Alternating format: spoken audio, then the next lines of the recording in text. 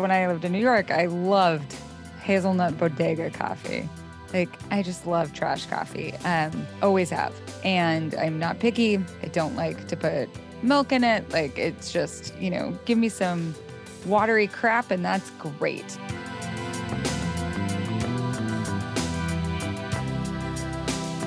You're listening to the Taste Podcast. I'm your host, Matt Rodbard.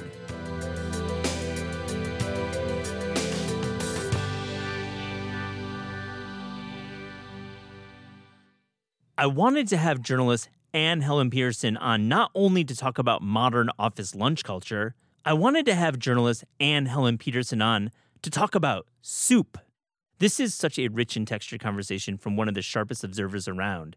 And if you aren't reading her culture study newsletter, man, you're missing out. I really hope you enjoy this conversation.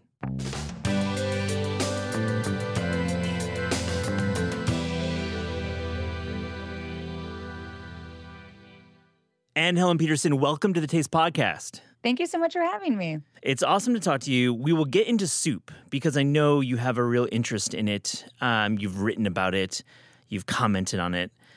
But also I want to talk about work because your podcast, Work Appropriate, covers a lot of topics within the workplace and kind of the way we're in a hybrid world. But I want to really tap into how food is affected by this hybrid work lifestyle that many of our listeners have. But first, take us back to BuzzFeed when you were working in New York. I work a hybrid life myself, and I have a lot of these memories of working 5 days in an office. But what was work lunch like when you were working at BuzzFeed? So first, let me say that before I worked at BuzzFeed, I was an academic, and the idea of like perks in the office was totally foreign to me. So when I got to BuzzFeed and they had lunch twice a week, I was like, this is amazing. It was just like, it was good food, like the catering that you get in New York that a lot of companies get in New York. Like, it's like, I don't know how to describe it. It was just as good as you would probably get going out to like get whatever on the street. But then also a lot of people who worked at BuzzFeed at that time weren't getting paid that much. So sometimes people would lunch would be their primary meal. You'd go in and you'd eat lunch and then you'd get leftovers or you'd like make a little snack out of the other snacks in the office.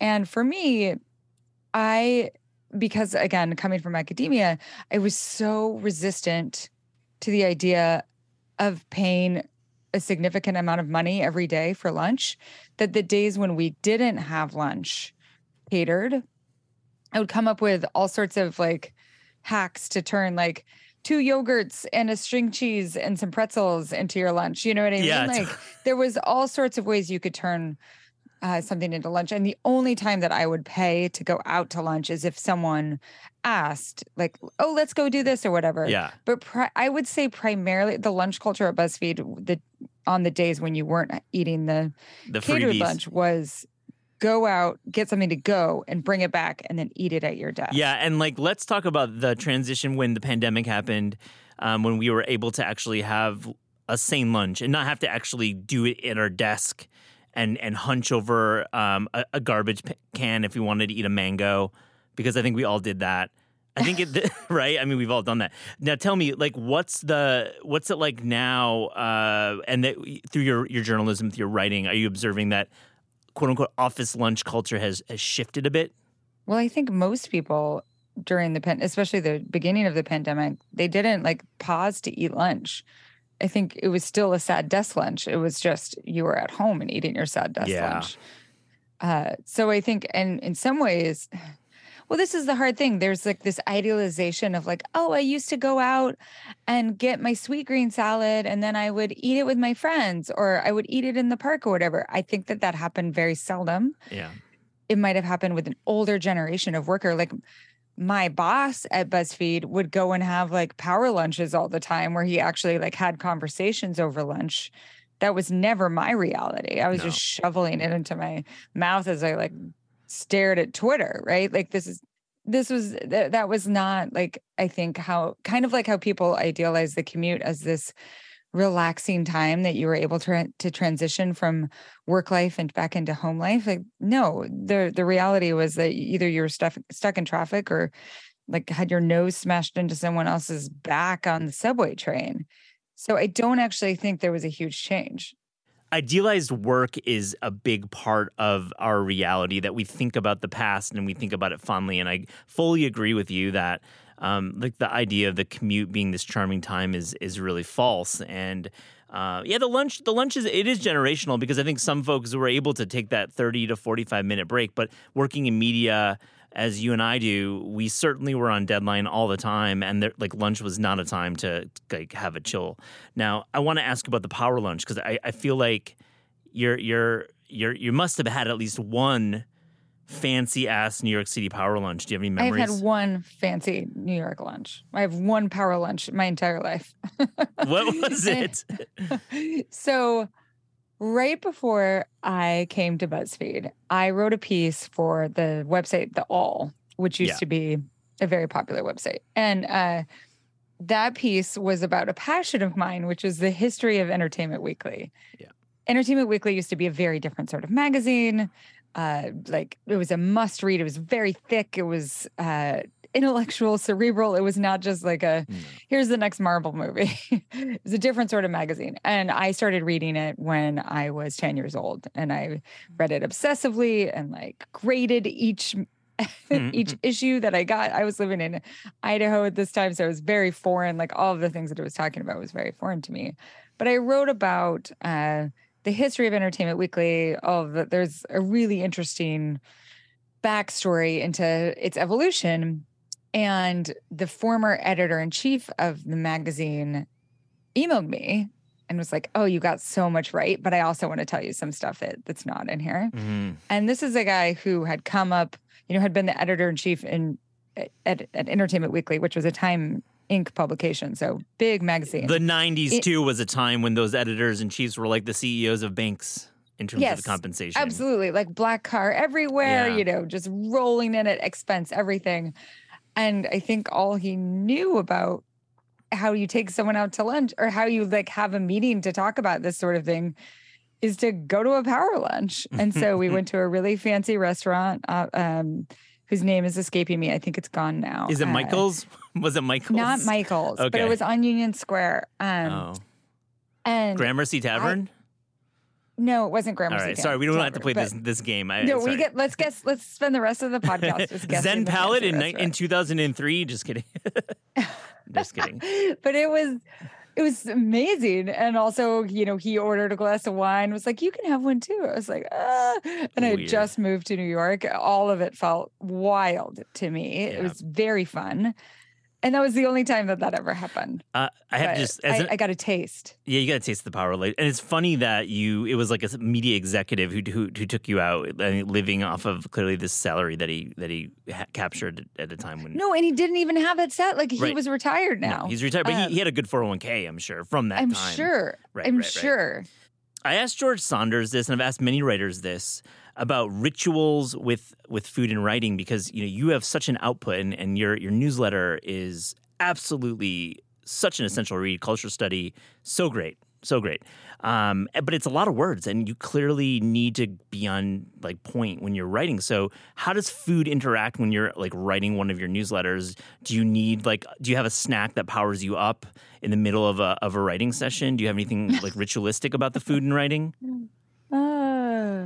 I used to have great rituals, and I feel like now I write so much that it's really just like, what are the rituals of your day? And, coffee in the morning, like I love to write in the morning. I'm a morning writer, or sometimes an afternoon writer, but never an evening writer in any way.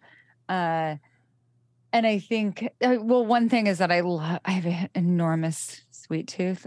Sounds like the tooth is like the size of my face, but I love eating like chocolate chips or white chocolate chips, like a very basic type of candy, as sort of like a 10 o'clock second breakfast. Yeah. Just like a little handful, just a little sweet. Like after you've had your breakfast, you're on that second cup of coffee. It goes really well. And it's like the Obama almonds, but with white chocolate chips for Anne, for you. Listen, I have more than 7. Okay. But I will say that when I was in college, I had many rituals for what I had to have to like write a paper. And one of them was that I had to have like the right kind of gum. It was like extra gum. So it wasn't like, it was a very specific type. I'm like, okay, I got my gum. I got like my 17 beverages. It was just very different in college when you were trying to write at like, 11 o'clock at night. Oh yeah, the night writing, I'm with you, is challenging as we get older. But the morning writing and the coffee ritual, are you V60 Chemex? Do you have like a coffee setup? I would drink. I like when I lived in New York, I loved hazelnut bodega coffee. Nice. Like I just love trash coffee. Yeah. Always have. And I'm not picky. I don't like to put milk in it. Like it's just, give me some watery crap and that's great. And I like to, this is so weird. I only like coffee when it's really hot. So like I'll pour myself a full cup and then drink like the first third of it. And if I'm by myself, then I'll usually throw the second part of it and then fill up a little bit, like, put more coffee in there. Yep. And it's totally wasteful, but I only like that one part. And I also don't like the taste of microwaved coffee. So agree hard. It's tough. Microwave coffee is bad. Bad news. Don't do it. But this is my privilege. Yeah. I live on an island. I just have I have a normal, whatever the wire cutter recommended coffee machine is. Like I get semi-fancy coffee in the mail. Like it's delivered to me. Ooh, from where? Let's go there. Where? It's called, the service is called Trade Coffee. Yeah, sure. And what they do is source from different small coffee brewer people all over the United States. It's cool. It's a cool way to support a lot of places. Yeah. You're supposed to meticulously grade each package that you receive on oh, this was too strong or more fruity notes, whatever. Hilarious. And I'm just always like, that's good. I like it. This is fine. Trade's a great brand. I'm glad you called them out. We don't really talk about them much. I got a total aside. Is it a Banshees of Inisherin vibe in your island? Yes. So we just watched the movie. Yeah. And over again, that's my island. Oh, that's my island. So you have one pub that you go to every day? There's no pub. Well, there's a restaurant. There are no police. We also are home to it's closing, or it recently closed, but arguably one of the most famous restaurants in America, which was the Willows. The Costco chicken place. Yeah. Oh my gosh. Amongst other things. Oh my gosh. Are you, this is great. Okay. You're biased because you live there. Yeah.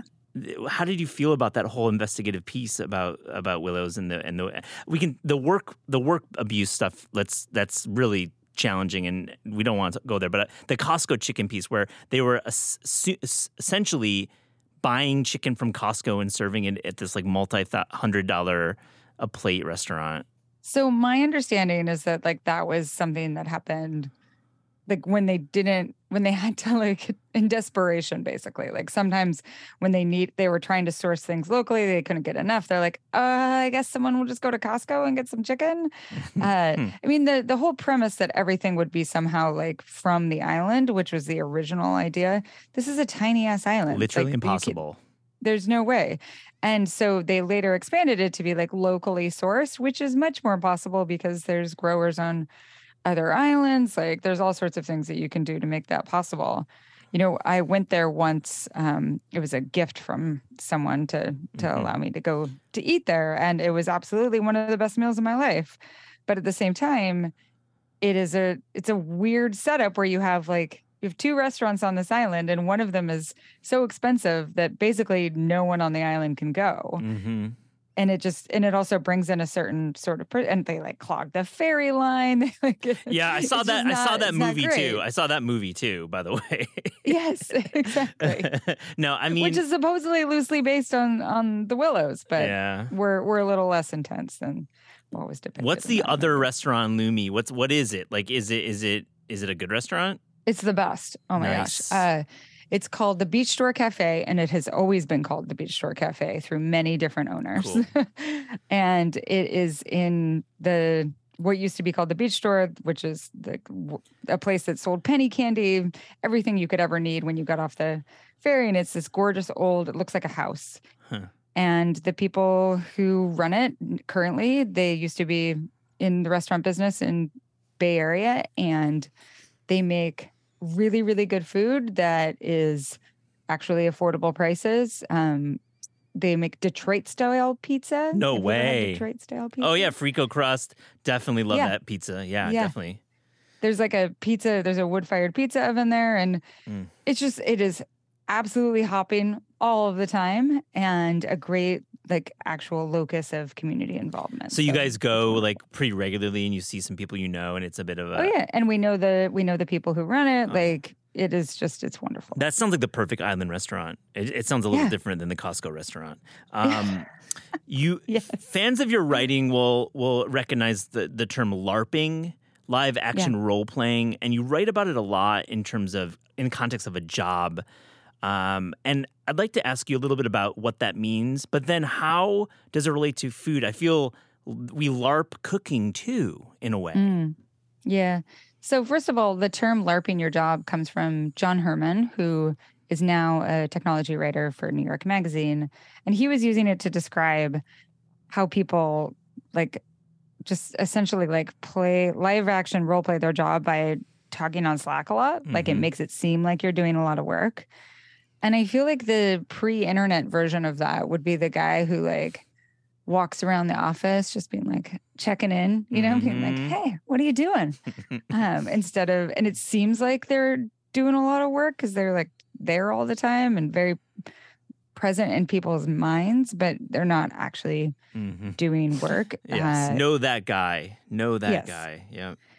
And I feel like and it's also, performative is at the heart of this live action role play. Like it is a performance of work instead of the actual action of work. And so with cooking, I think it's people who are constantly posting like their meal plans, or they're like, I'm going to make this, or just like perfectly composed charcuterie boards or whatever. Like it is the performance of cooking instead of the actual cooking and the experience of it.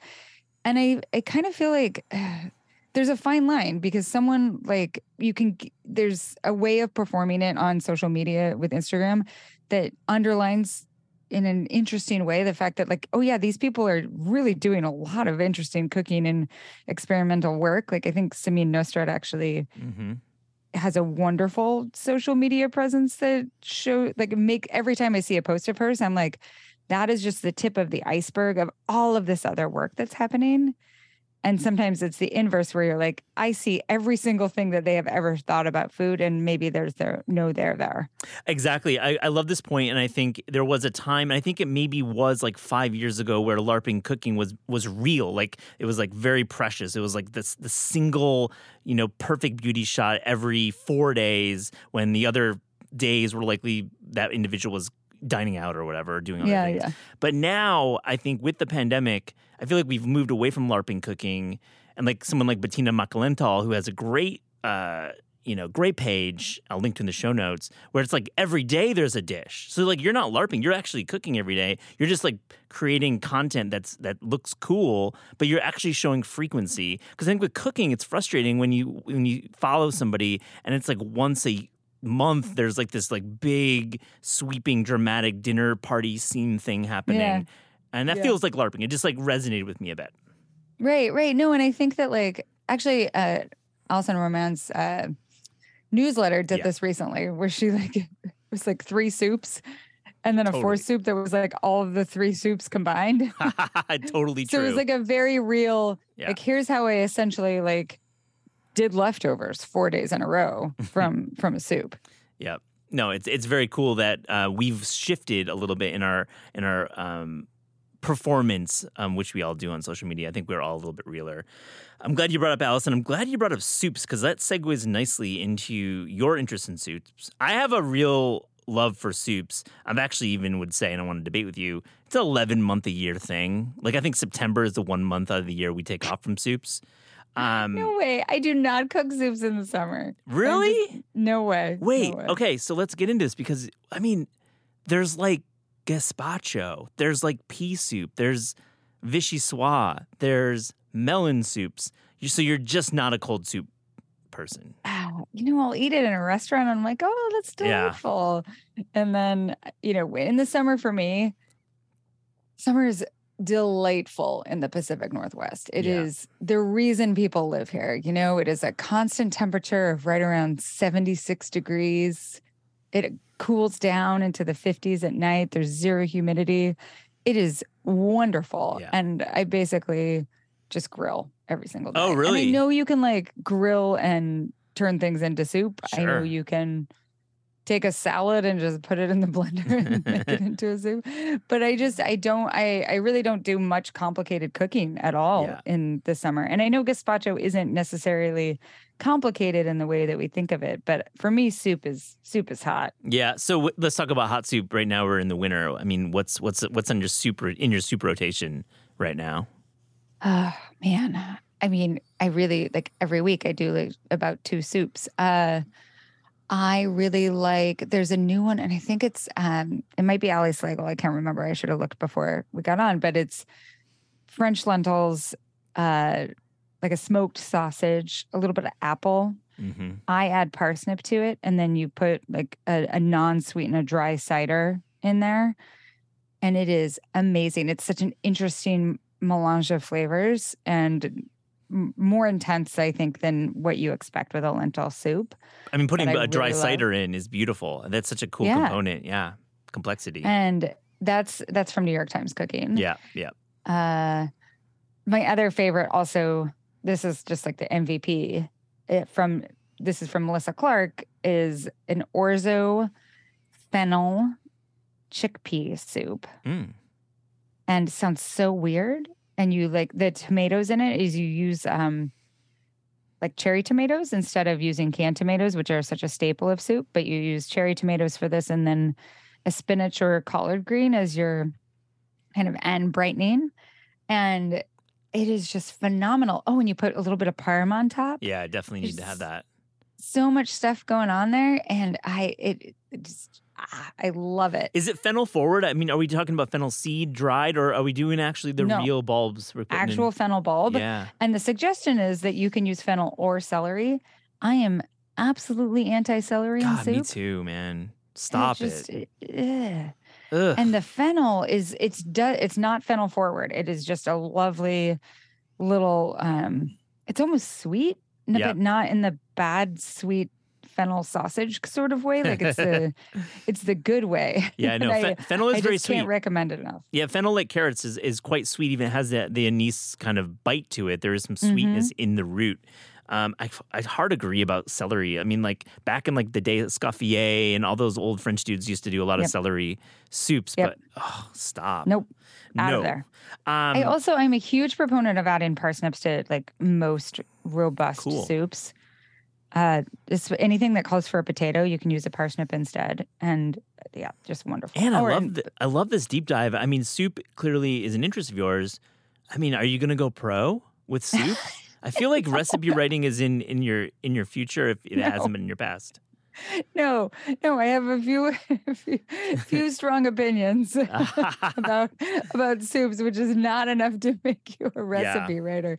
And also, the reason we're talking is the reason people have even come to understand me as a person who loves soup is in my newsletter in the fall, we have like a soup thread to rule them all. Essentially, it's like all the best soups, and it is hundreds, up to 1,000 comments of people talking about their favorite soups, and people that are a part of the newsletter compile them into a spreadsheet, and it's really wonderful. Yeah, and I just think that soup, it's kind of like it's kind of basic, right? Like I'm talking about like basic bitch style. Like it's like it's not controversial in any way to be like, I like soup.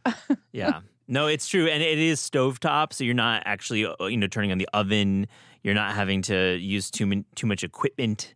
So it is pretty basic in many ways, and I agree with you. I also think soup is really forgiving of people who aren't, for people who are new cooks, people who aren't practice cooks, or however you want to talk about it, in a way that something like a stir fry even is not. No, stir fry. I mean, exactly. I mean, stir fry can be very complicated, but can be very simple. It can be both ways, I think. And if you could acquire one kitchen superpower, what would that be? Like the ability chop all of the aromatics faster. Yeah. So, a lot of recipes that I make, I went through like the beginning of the pandemic. I think a lot of people who were frequent cooks had a similar experience where there's like one cookbook that you really strongly associate with the beginning of the pandemic. And for me, it was Melissa Clark's Dinner. Yeah. And I've seemingly every single recipe in that book calls for you to chop up just a pile of ginger, garlic,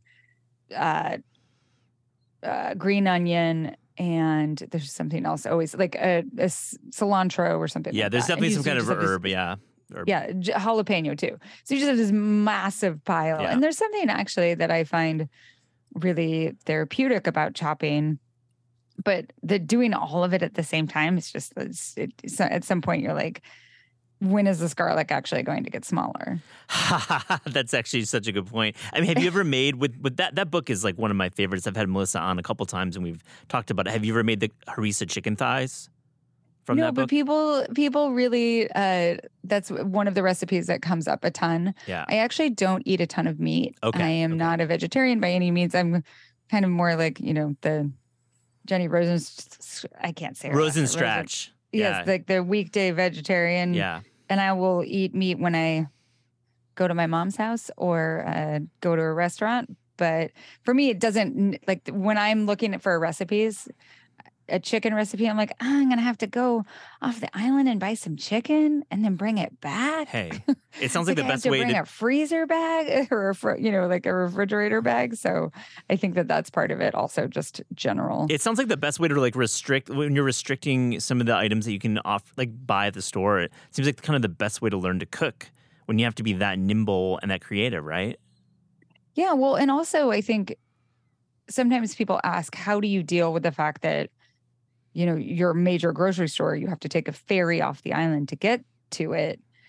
I will say we have like a wonderful store on the island that's like a bodega plus almost. Mm-hmm. And the way that they get all of their food is, and I don't know how this is legal. It is though. They like go to Costco and then buy stuff in bulk and then repackage it.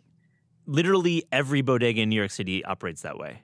Okay. Like literally, I mean, like if you go to Costco, it's like a lot of bodega owners. I mean, it's totally the way of the world out here in New York, at least. Yeah, totally. And they also have everything from kids' toys, and it's nice. Something that you don't see a lot out here in the West, but on this island we have one. And if you run out of any canned good, any dry good, like they have that for sure. It's just the fresh ingredients. But the pandemic prepared me to plan for a week, if not more, of meals. And I have a great pantry that has everything that I want in it. Always a backup. Like I have a backup tube of harissa. I have always enough of those things.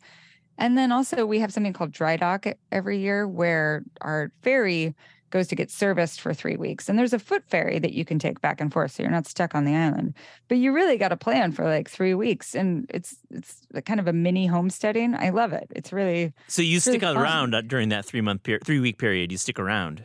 Yeah. Oh man.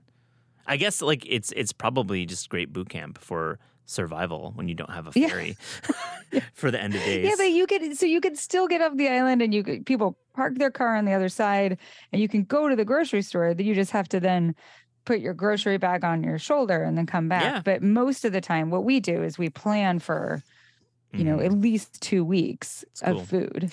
And it's totally doable. Let me ask you, is there somebody in food or kind of like the food adjacent world that you would like to profile? The family behind Ballerina Farm, which I've written about with the writer Meg Conley. We did kind of a Q&A about this. But basically, they're a very popular influencer account or Instagram account about living on a farm in Utah with 6, maybe 7 now, beautiful children. And she used to be a ballerina, and that's why it's called Ballerina Farm. And it's just about like their life raising kids and supposedly like cooking all the time, very family-friendly meals. And the secret of it is, of course, that she married one of the heirs of JetBlue. So there's a ton of money, and how that presence of that money gets invisibilized and like here's how we, create all of this beautiful food. Here's how I have all this time to create all of this beautiful food and run this business and be a mom. But all of the parts that make that possible are really not visible. Sounds thoroughly insufferable. Thoroughly insufferable. Yeah. Absolutely. Yeah. Well, and I think, but also very addictive and very alluring for a lot of people. Sure. This like dream of essentially homesteading, and what is absent from that depiction is like the private JetBlue flight out back to get you off the homestead. Just kidding. Oh, that's great. Can you write it? Write that profile. Let's go. Let's do it. I want to hear. Have you dipped into Pioneer Woman, into that whole world about what's going on up there? That's another. What I would want to do actually is similar to how I profiled Waco. It was ostensibly about Fixer Upper and what Chip and Joanna Gaines' presence in Waco has done to the town, but it was really a profile of Waco, right? And of the people who live in Waco and how it is transformed and what is gained and lost in that process. And so I would want to do a profile of the town that Pioneer Woman has gradually transformed. Yeah, it's Oklahoma, right? Just like in the dead center. Yep. So you're a cookbook fan. You've mentioned Jenny Rosenstrach, Melissa Clark, Allison Roman. You've mentioned Ali Slagle, a lot of great cookbooks that I'm sure you have. What are a few others that you like to cook from? Well, that's basically it. I am not, I say that I'm it's like, because I'm on a food podcast, I'm like, oh, let me talk about some of the some of the cookbooks I use. I think I've only recently become a cookbook person. And part of this is that cookbooks are expensive. And when I was in grad school, there were other cookbooks that I had, that I would like photocopy. I would go to the library and I would photocopy recipes out of them. Or I was also much more of and this I got from my mom, you would like go to the library and read Bon Appetit and photocopy a recipe or hand copy it and then put it in a plastic like holder and then put it in a binder. And so for a very long time, that was my cookbook, was all of these accumulated recipes from other places. And eventually in one of my many moves, I was like, this is just so big and unwieldy. And I, took pictures of some of the recipes and then I got rid of it. And I regret that because it was lovely to have like this accumulated recipe stash, essentially. The keepers. So, and it sounds like you should maybe start building back these keepers, creating a new sleeve, maybe going to the library and doing some photocopying. This is the tension, right? Is that I think a lot of us are trying to accumulate less stuff. And I actually just wrote about like the process of going through all of my high school stuff, which was home in my mom's basement, and being pretty brutal in the amount of things that I threw away because I found so many things that I loved and I like spent a moment with those things and it was wonderful. But then also I don't have the space to keep every single artifact from my high school life, including all of the notes and all of the photos and everything. And so how do I figure out how to do that now in a way that also like doesn't take up as much space as that unwieldy binder? I don't know. And I don't think that like the online ways of saving recipes do the same thing. It's this balance between, decluttering and trying to like, One thing I do with my cookbooks is I write on them when I cooked the meal and who I cooked it with, like what was the general thing, not just like less salt or whatever. That's cool. You have like a little log. I like that. I like logging who you've cooked with. And I agree with you. Like the recipe box icon on New York Times Cooking is not as fun to look through than like a box of recipes or a binder of recipes. Let me ask you, you have many readers who respond to the threads. You'll post a thread on Culture Study and you'll ask like, what are you cooking? And I just want to ask you, are you hearing or seeing anything about the trend in home cooking right now that really may surprise you and others? Let me think, because I recently did a quick fix thing that things that you do on a weekday when you're just like, okay, I got to put together dinner really quickly. I do think that there is like a return to instead of like this fetishization of everything must be fresh, everything must be locally sourced, there's, the rise of popularity of like sheet pan dinners, right? Which are kind of like, how do I take the ease of a casserole and combine it with things that seem fresh but also do it very simply? That to me, I think, is an expression of this desire to eat in a way that when you finish the meal, you're like, I feel good, right? Like I love that meal. It made me feel good and strong and all the different things, but then also have it be super easy. So I think I'm seeing that. I also see just generally fewer and fewer people eating red meat in any way. Mm-hmm. And I think that's a really interesting trend, right? Like the people I know who have like a pork chop for dinner. I mean, pork chop, I guess, is white meat, right? Yeah, they would say in the meat. 1990s maybe, but it's pretty much red meat. Yeah, it's like they're like that style of eating, I think, is increasingly a thing of the past. And then I also think that there's like a denigration of any style of eating that's like, oh, we only do clean eating or like wellness eating or I don't know, like cooking light style, right? Like there is no understanding of like this is a bad food or a good food. It's more seeking balance. Yeah, I think you're right. And those are all great points. I think having such a polar view of cooking, either it's light or it's not light or healthy or unhealthy, is thankfully phasing out of our lexicon and food media, really. And we asked all guests on the Taste podcast if you could write a cookbook or food culture book without the burden of time, meaning you have no deadline, or the burden of budget, meaning you have all the money in the world to create this book, what would that book be? Can I say soups? Delicious soups. You're going to do it. That don't involve celery. Or cold soups. No dessert soups, no cold soups, just delicious soups. Also, they like some meat soups, but not a ton. Yeah. And part of the reason for that is even though I eat meat, I make a lot of soups for friends on the island who don't eat meat. And so I need soups that basically rely on the steady bean as their source of protein. Soups for all. Yes. Love it. And Helen Petersen, thank you for joining the Taste podcast. This was a real delight. Thank you so much.